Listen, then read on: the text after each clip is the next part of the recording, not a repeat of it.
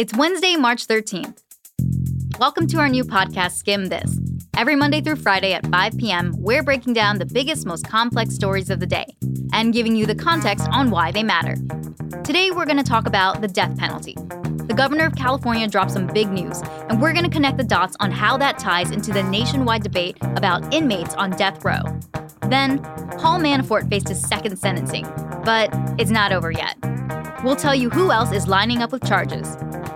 We've got some breaking news about the Boeing 737 MAX 8, and we'll highlight a woman who's no stranger to the courthouse. You'll definitely know her. If not, we won't judge you, but she might. We're here to make your Wednesday smarter. Let's skim this. Today's episode is brought to you by Dunkin'. Skim This is here to make your evening smarter.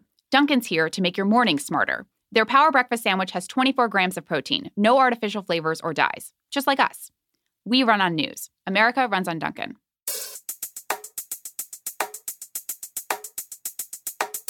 The most complex story of today has to do with the death penalty. Right now, there are around 2,700 people on death row in the U.S. About a fourth of them are in California.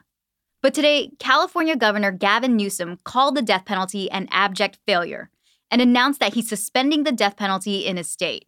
We are, as I speak, shutting down, removing the equipment in the death chamber at San Quentin. Symbolically and substantively, to send a message that we're better than this. This is a big deal. 737 people are waiting on California's death row.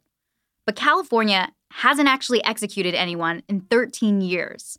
In fact, since the 70s, most people sentenced to death in California have died of natural causes or by suicide. And that's a trend we're seeing in other states too, which is confusing. Why are inmates dying on death row rather than in execution chambers? We're going to break that down for you today. First, we're going to look at how the death penalty in the U.S. has changed over time. Second, we're going to look at one of the big reasons executions are delayed. And third, we're going to look at how states have been dealing with the death penalty in response. Okay, so first, how has the death penalty changed over time? In the colonial era, people were sentenced and executed within hours or days, with no chance for appeal. In the early 20th century, executions would take place within a year of sentencing. Things moved pretty quickly. That changed in 1972, when the Supreme struck down capital punishment. They said those laws were in violation of the Constitution's ban on cruel and unusual punishment, that state laws were arbitrary, and that race was a major factor. The Supreme said there had to be standardized guidelines for juries, and that every decision had to be reviewed to make sure no one screwed anything up. So the whole process from sentencing to execution just takes a long time. Death row inmates can appeal decisions based on all kinds of factors. Data from 5 years ago showed that inmates spend an average of 16 years on death row, and it can be a lot longer. On Friday, a death row inmate in California died of natural causes. He was sentenced to death 40 years ago. But they're not just waiting because they're appealing. Another major reason executions have been delayed is because of the way people are executed. The primary method of execution across the U.S. is death by lethal injection. That includes California. And people sentenced to death there and in other states have been challenging that method of execution. Remember that thing the Supreme said about cruel and unusual punishment? That's the same issue here. It's controversial in part because of what lethal injection drugs can do to people right before they die, like in the case of convicted murderer Clayton Lockett in Oklahoma.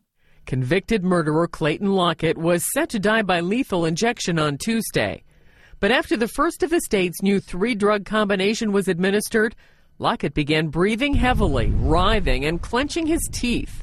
So there have been challenges to lethal injections in California and in other states too. Ohio's governor has also hit pause on all executions until the state can find a different method that courts won't object to. But executions aren't winding down. Executions in Tennessee were paused for 9 years due to challenges over lethal injection, until last year, when the state Supreme Court said it was okay again.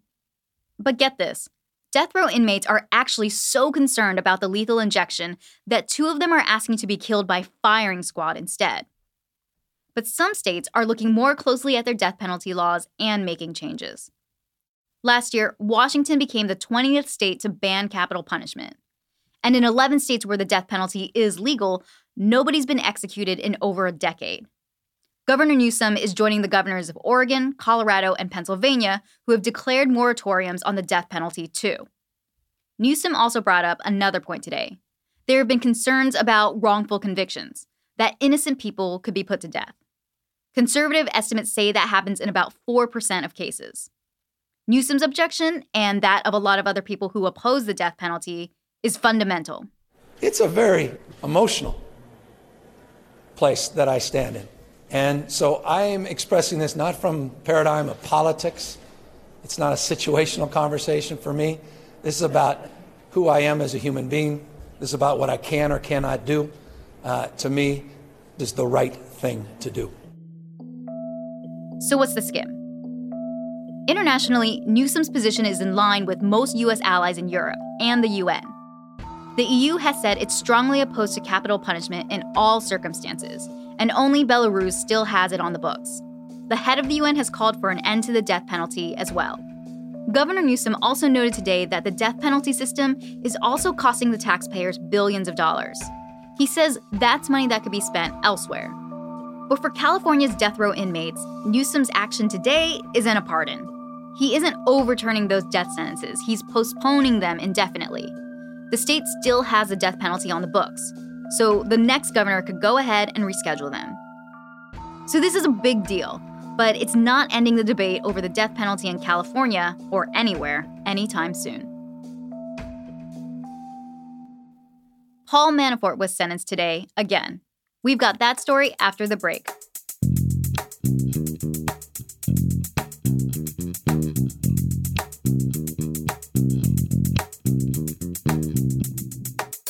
Remember way back to last week when President Trump's former campaign chairman, Paul Manafort, was sentenced to 47 months in prison. People were like, whoa, we thought he'd get more. Maybe 19 to 24 years? Well, Manafort was back in court today for another round of sentencing. This time, he got 43 months added to the time he's already serving. So all in all, he'll be behind bars for 7.5 years. Here are the 3 things you need to know about what happened to Manafort today. First, Manafort's sentencing today was for 2 counts of conspiracy and included crimes like money laundering, obstruction of justice, and not disclosing lobbying work that made him a boatload of cash. This is all from when he worked as an independent political consultant working for Ukraine. Manafort said he was sorry for what he had done and all the activities that got him here. And his team said, no collusion, a lot. Here's Manafort's defense attorney after the sentencing. Judge Jackson conceded that there was absolutely no evidence of any Russian collusion in this case. So that makes 2 courts. 2 courts have ruled no evidence of any collusion with any Russian. Yeah, that's not exactly what she said. Judge Amy Berman Jackson said since this case didn't have to do with the Russia investigation, Manafort repeating no collusion was really missing the point. And she called out Manafort for saying investigators hadn't found anything when he's charged with lying to those same investigators. And the investigation isn't even over yet. She rejected the defense's argument that the prosecutors were misguided and suggested that they were probably repeating this for, quote, some other audience, i.e. President Trump, because the president has the option to pardon Manafort and give him a get-out-of-jail-free card. Here's President Trump last week. I feel very badly for Paul Manafort. I think it's been a very, very tough time for him. Which brings us to thing number 2. Right after the sentence was announced, the district attorney in Manhattan, Cyrus Vance, said, my turn. Vance charged Manafort with more than a dozen state felonies, including mortgage fraud. But the key word here is that these are state crimes, and President Trump can only pardon him for federal crimes. That means that if Manafort is convicted and sentenced to prison for this stuff, Trump shouldn't be able to pardon him. If that sounds like too many charges for Manafort, then you're thinking like one of his lawyers. That's the third thing to know here.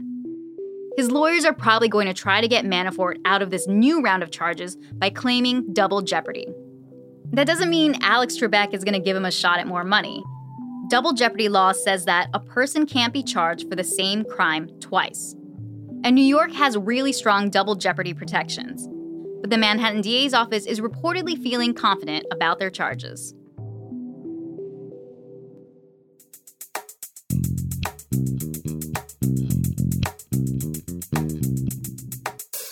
We want to give you a quick heads up about breaking news on something we've been tracking all week. President Trump announced this afternoon that he's grounding all Boeing 737 MAX planes in the U.S. That's the plane model that crashed in Ethiopia on Sunday, killing everyone on board. It was the second time this plane had crashed in just 5 months. Dozens of countries have taken the plane out of their air since. The U.S. had been one of the holdouts, until now. 3 U.S. airlines have them in their fleet: United, American, and Southwest. Planes that are in the air will be grounded. If they're the 737 MAX, will be grounded upon landing at the destination. Pilots have been notified. Airlines have been all notified. Airlines are agreeing with this. The safety of the American people and all people is our paramount concern. The FAA has said the plane was airworthy on Monday. Now they say they have new evidence, along with new, more refined satellite data. This has led them to temporarily ground the planes. But the story is still developing. We'll have the latest updates tomorrow morning in the Daily Skim. And we've got a deep dive about the accidents and flight safety on our website, theskim.com.